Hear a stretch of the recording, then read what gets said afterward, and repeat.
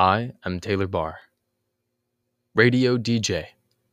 I write monologues for the radio. 5 monologues a day, 5 days a week.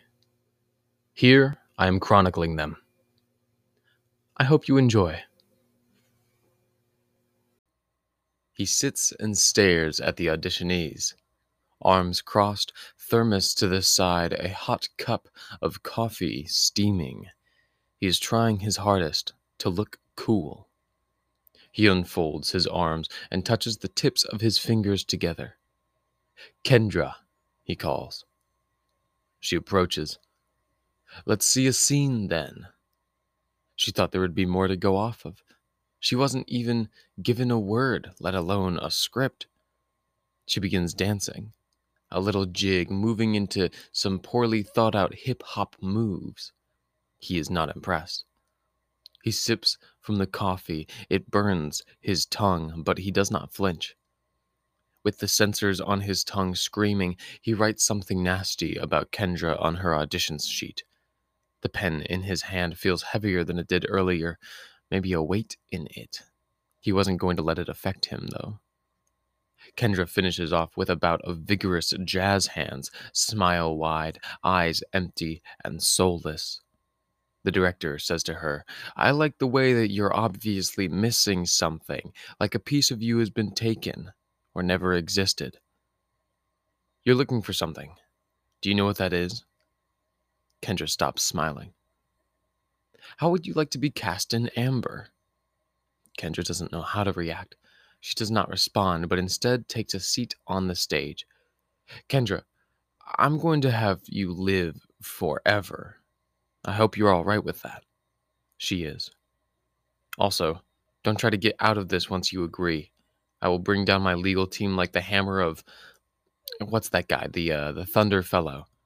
Thor. That's him. Crispy bread cracks and stretches under the hand of a laborer, a baker. The baker is testing his loaves for the early morning open, when droves of white-collar workers push through his shop, expecting perfect croissants and the most delectable eclairs. The baker makes more than just sweets, though. His health is quite important, and he tries to spread that sort of thinking to the masses. Spinach dishes, cheese, and leaf-stuffed pastries, creamed to the crust and cooked like the rest. He sells quiche, too. Tiny ones that can fit in the palm of your hand. The baker has a spark behind his eyes, some fascination with the biological and chemical processes that he produces every day. He doesn't consider the smallest details of the craft. He never took a chemistry course. Try to tell him he needs to, though. I promise you, he doesn't. The bear claws he made at the start of fall sold out in hours. He has the talent and the time, so why would he need to delve into the sciences? The art is there. The art is delicious. The art is the product of millennia of science and technology, and he is good at it, so why are you so focused on getting him to change his ways? He's never hurt anyone. Leave him alone, or go buy a pastry, buy whatever you want. But whatever you do, don't ask about the bear claws. He knows they're delicious, and he knows you want them. They're in the oven, and it'll be another 20 minutes minimum. I received a lottery invitational today. Yes, a fancy note in an actual envelope. It was trying to sell me on the idea of a lottery, which, for those of you that don't know, is sort of like gambling, in that you pay a certain amount of money or some other item of value and wait around until that money comes back to you, or it doesn't. It's a really weird capitalist way to donate your money to someone less fortunate. It's an even weirder way to make money. It's the oddest way to receive money that someone would try to rely on. It's simply not reasonable to rely on an influx of cash every so often and just wait until the next one. Although, that is how a lot of people in the film industry work, and the independent contractor scene, as well as the art world. You know what? It's a fine way to work and collect money. Emphasis on the word work, though. The lottery does not count as work.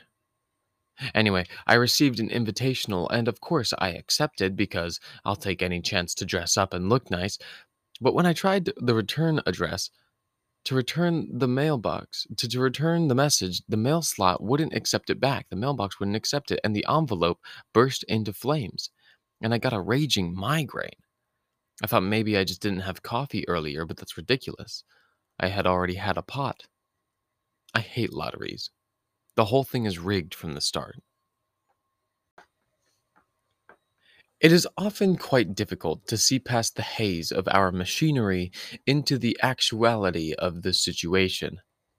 I find myself blinded by emotion, rage, sadness, or otherwise, more often than I would like to. I consider myself a logical being by most standards, holding the great thinkers in high regard, notably Socrates, because I, too, know that I know nothing. Even what I do know, I can only be known to the extent that the reality I am experiencing is true, and uh, our own human perceptions are true. The barrier between our human logic and our actual actions have long been separated by two things: emotion and the self. Emotion fogs our judgment with the concepts of hate and apathy. It convinces us that the right solution is the one that makes us feel best, that fixes the resulting emotion as quickly and efficiently as possible to satiate the demons of our minds. But it doesn't work so well. We yell and scream and cry when the best option would really be to sit down and work out whatever is bothering us. The answer is almost always hard work and determination.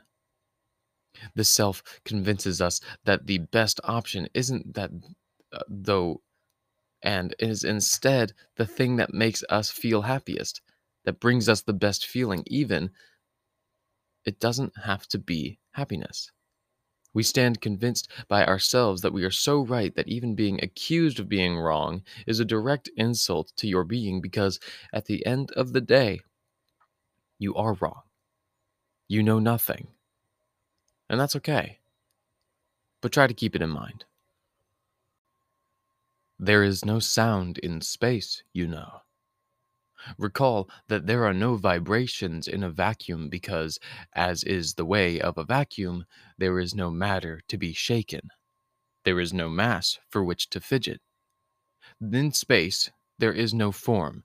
You give a bottle of water a hint of freedom and it flows out, spreads around, dissipates, and does whatever it feels like.